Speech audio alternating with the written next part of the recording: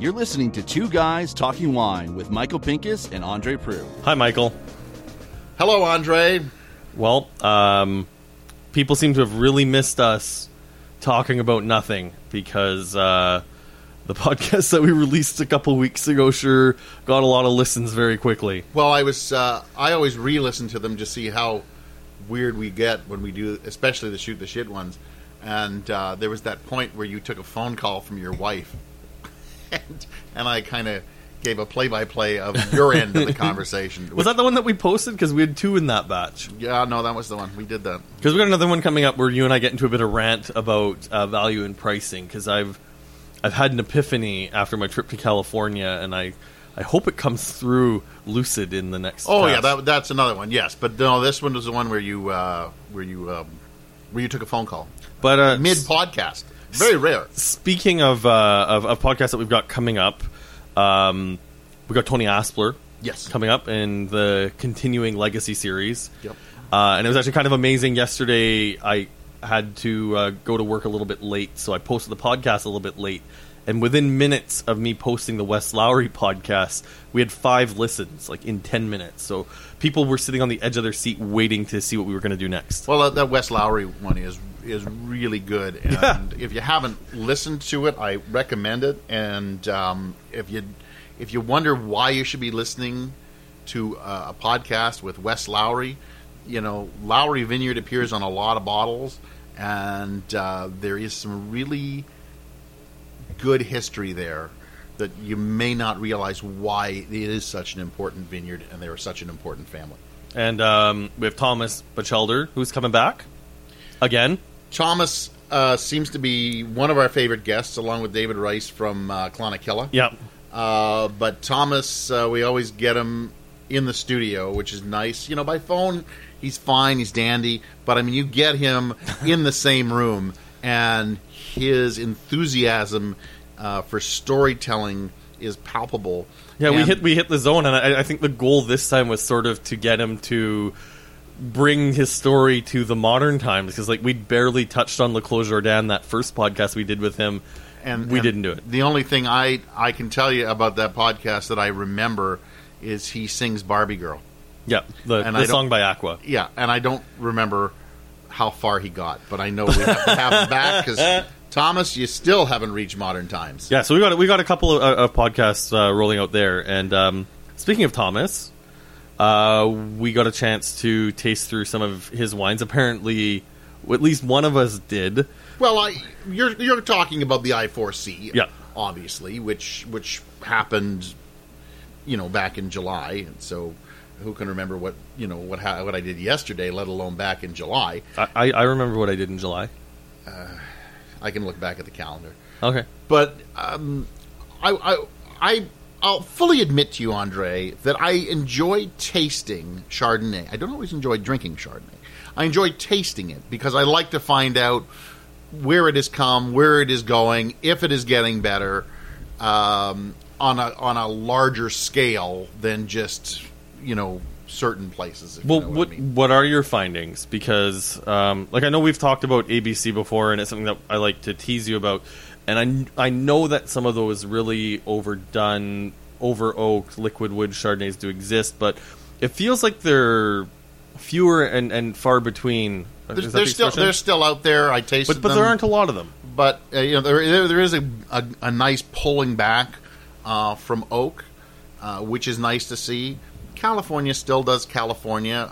Not all of them, but there's still California doing California. And I guess, look, I know people like that style, and they will always like that style. We taste at the Vintages tasting every couple of weeks, and, you know, those styles they run amok in California. But there are also some really good Chardonnays from California that show fruit over oak. Of which I don't think we had anyone from California this year at I4C. Did sure, we? There was Han. Oh, okay. Han was there. There was a couple from California. It's always nice to see California show up. California represent. But I must have been asleep at the wheel for that. I didn't make it to the California the California Chardonnay. There were so many wines in that room that it was tough to hit them all. And I hit them all. I hit them all except for the ones that I'd already tasted. And the event that we're talking about is the Flights of Chardonnay, which takes place on the Friday night. The Friday evening. And you and I were trying to figure it out. You've got the booklet here. Yep. Basically, the winery start at page 4, end at 72. There's some ads in there. But I'm thinking 45, 50 wines were in that room. Somebody correct me if I'm wrong on that, but that's a lot of Chardonnay. Geez, you would think that we would have prepped ourselves a little bit more before God, doing this podcast. We're just shooting the shit about Chardonnay suddenly. No, but I mean, that Friday night event, like, there's just so many reasons why it's an amazing event. I even like it, and I don't like Chardonnay as a rule. Yeah, you like it just as a great wine event, like a great social event to go to take your friends to take your family to. I mean, just sort of show how great Ontario wine is on the world stage. Not just and show how we compare. What I really liked about it this year is there was one wine per table. I thought there were 2 last year, but there was definitely there was only one last year as well. I could get through the whole thing. And then you and I also had the discussion about the food. Yeah, well, I mean, just before we talk about the food, like, I just want to kind of give you the Coles note, the elevator pitch why you need to go to this event is the price of admission gets you into the event and you can taste all the wines. The only thing you have to pay extra for is the food, and even then it's not terribly expensive. But the fact that you don't have to buy drink tokens, you don't have to muck around with really anything once you get into the event is one of the reasons why I will return to this event every year. Okay, top 3 Chardonnays from Flights of Chardonnay. The Blanc de Blanc Sparkling from Chateau des Charmes I thought was an absolute showstopper, and just like head and shoulders above what even the regular Brut is from Chateau des Charmes, which is saying a lot because I love that wine. Mm-hmm. Good value too on the regular Brut.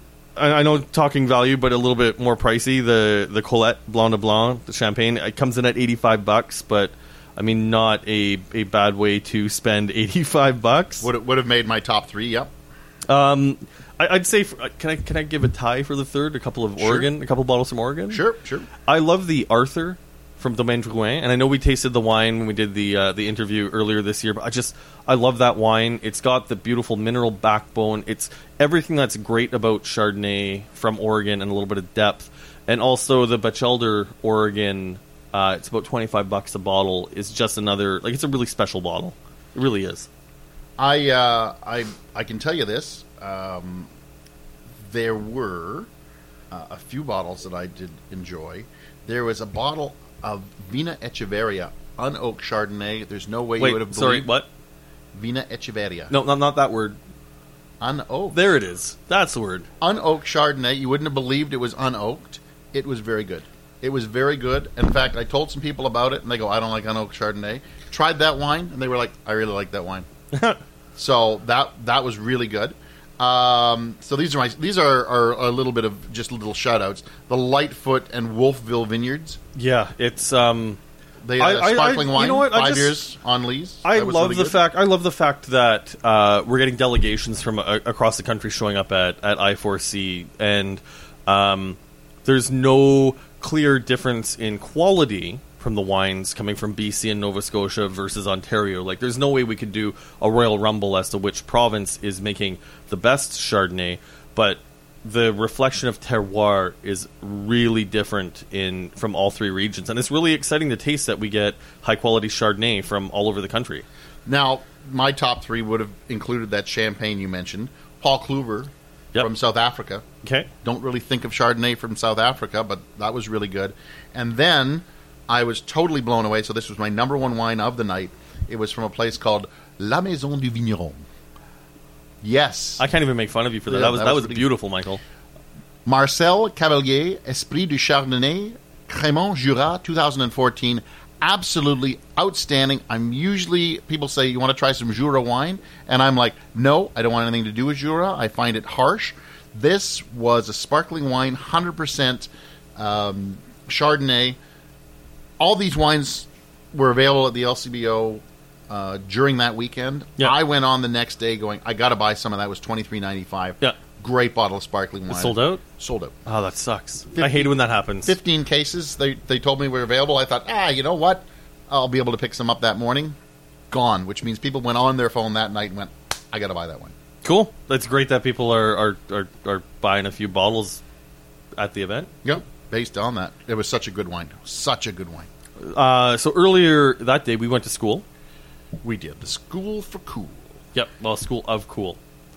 It's literally written on the paper in front of you.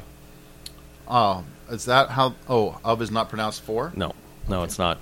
There was some really, really interesting stuff that went on there. The keynote address from John Bonnet. My takeaway from his keynote was I really liked how he compared Chardonnay, and I think you could draw this comparison to the rest of the wine world to fashion, how things kind of move in trends, and different things come in and out of style. Like, I mean, I'm sure Tony Aspler would agree that a lot of the natural wines, to say they put that in air quotes, that we're seeing 10 years from now are going to be like the leg warmers of the Ontario, or sorry, of the wine industry. As a non-Chardonnay person, you really have to get somebody who grabs my attention. And I know you love Chardonnay, so you want to hear it talked about as much as possible. Well, especially I want somebody to grab my attention, grab me by the lapel, and go, "You've got to listen to me." Yeah. John Bonnet was just not that guy. Too many ahs, all that kind of thing. I don't know if he was comfortable. That's a very large room. Like I sat at the back. Very large, and a very looking. large educated room as well, too. So I found him a very stilted speaker. His writing's very good, but I mean, somebody who's just maybe not comfortable public speaking. You never know. The old joke is that people are afraid more of public speaking than they are of dying, which means if you're at a funeral, you'd rather be in the casket than giving the eulogy. And with that in mind, I just don't think John was ready for that room, for that mass of people. At least it didn't sound like it. There were some other great speakers that spoke that day. Yeah, well, and we'll get to that. We'll get to that in... What are you doing? We'll get to that in a second, but I want to talk a little bit about the first flight of wines that we tasted, which... is one of the reasons I love I4C is being able to compare wines from all over the planet. We had wines from New Zealand, South Africa, Chile, and a couple from Ontario and Oregon on that first panel. And the 2015 Rusty Shed from Flat Rock, come on. Like, that wine is a showstopper. And we had Vital Estate, we had Hamilton Russell. Like, we had some really...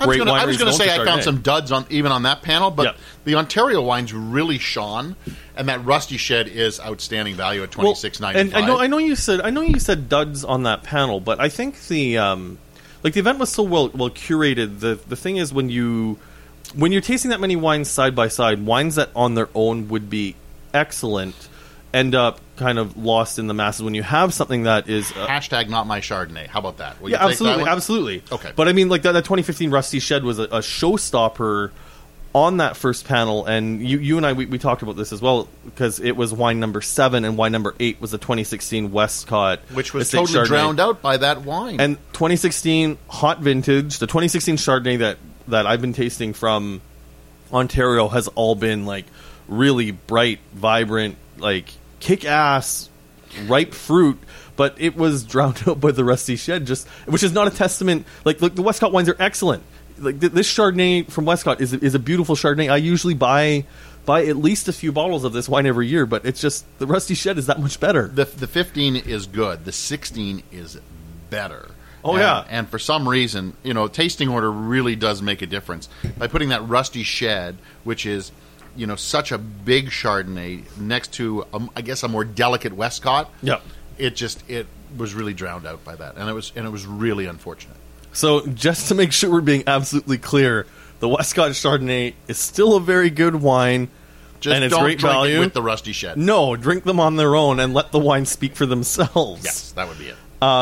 You loved the next panel. I thought this was a great little panel. This was hosted by Peter Rod. Yes, and Peter's a fabulous speaker. He's a lot of fun, and he brought out the PU scale. Yeah, which is pleasure units. Pleasure units. But the thing that was amazing about that is you took a room full of educated palates and broke things down into such a simple way of explaining things. Like, basically what we had wines, we had cheeses in front of us, and he asked us to decide whether or not mixing the cheese with the wine made both more enjoyable or less enjoyable. And I found a couple of the pairings not to my liking. The cheeses were all great. The wines were all great. But when you put them together, it doesn't necessarily make a great combo. Now, I know this was supposed to go like an hour long. Yeah. And obviously cheese and wine, people can gobble that up in a second. So Peter spoke for about 10 minutes, and then he brought up, and again, my mind started like looking at this plate of cheese, looking at these wines, and I wanted to just dive right in. Yeah. And unfortunately, he brought up somebody from the cheese industry who were supposed to fill another 10, 15 minutes with how to make cheese. And while I learned a little bit because my mind wandered back to this plate of cheese, that's a tough act to do with that kind of thing in front of you, and you wanting to just dive right in, and you have to, because they kept going, hold on, wait, don't eat the cheese yet. Yeah. And she had to keep talking to kind of let the cheese warm up. That was the reason for it. But it was mean. It was mean. It was mean to her because I don't know how many people were actually listening to her, and it was mean to us because you could just smell the cheese, you could smell those wines, and it was just something you wanted to get involved with. It was definitely a panel that I enjoyed, and it was fascinating. I shouldn't say fascinating. I did not know that Harold Teal owned Upper Canada Cheese. Oh yeah. So it should have been no surprise to me that was one of the like slam dunk best pairings was the Hidden Bench 2015 Felsic Chardonnay with the Niagara Gold, which is an amazing cheese. I love that cheese. I'm a big fan of cheese. I don't know anybody who's not a fan of cheese. Yeah. So, you know what we didn't talk about, and we should really quickly just touch on them, we kind of made a quick mention about that flight of Chardonnay, the food people. Oh, shit, yeah. When I said to you that I tasted everything in the room, I finished, and I was like, I'm not going to be able to eat anything. You know what? I'm going to get a cracker off the floor. I'm going to get a piece of bread at a table. But everybody was well-stocked. There was great food there. I said to you that I had some of the oysters. Yeah, Tide and Vine.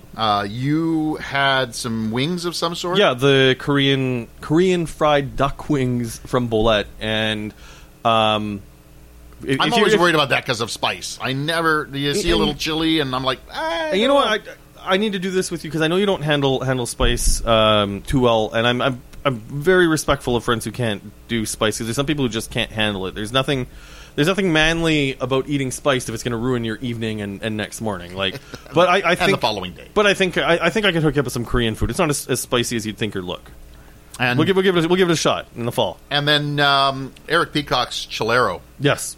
That trio of tacos. It even says here in the booklet, "Damn awesome tacos." They were damn awesome tacos. They were. And his food truck is at the new mall in Niagara. You know, it's always one of the weak points I think of most wine events is that the plates are either too small or there's just not enough food there. And Flights of Chardonnay really should be a template for how to run a wine event to keep people thirsty for more.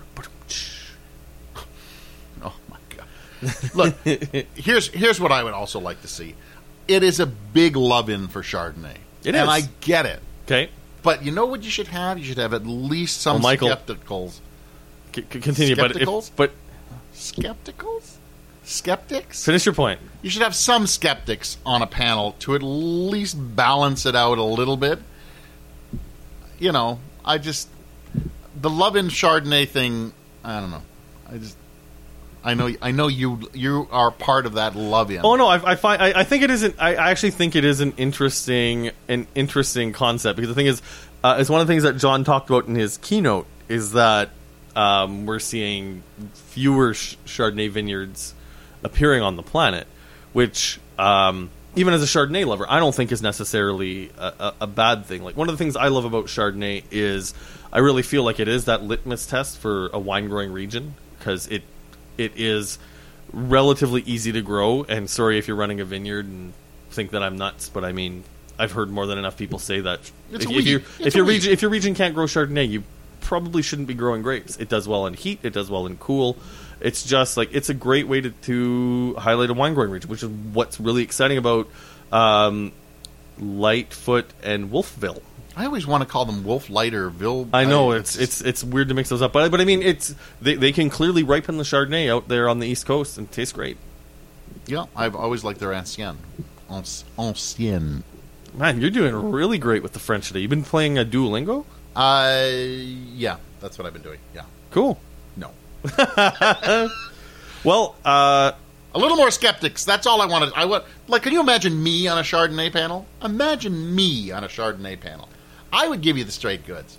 I don't think that's my kind of Chardonnay. Hashtag not my Chardonnay. I would actually pay to see that. I would. Because, all teasing aside, I think you're stern, but fair. That's the nicest thing you've ever said to me. Well, you can subscribe to this podcast on iTunes. Leave a comment. Angry phone calls to Michael Pincus. Obviously. I'm Andre Prue from AndreWineReview.ca. I am so stoked for I4C next year. I am definitely looking forward to going back. I think I'm going to try to weasel my way into the Saturday night dinner, which I haven't done in a couple of years, but I heard was outstanding this year from more than one person. So we'll see how that goes. I'm just staring at you blankly at the moment because you just put in a whole 5 minutes more of stuff. That was only a minute. Oh, right. Wrap it up, Michael. Oh, I'm Michael Pincus from MichaelPincusWineReview.com. I do like that Flights of Chardonnay evening. That's a good evening for Chardonnay. If you like Chardonnay. Good night. Thanks for listening. Please subscribe to Two Guys Talking Wine on iTunes.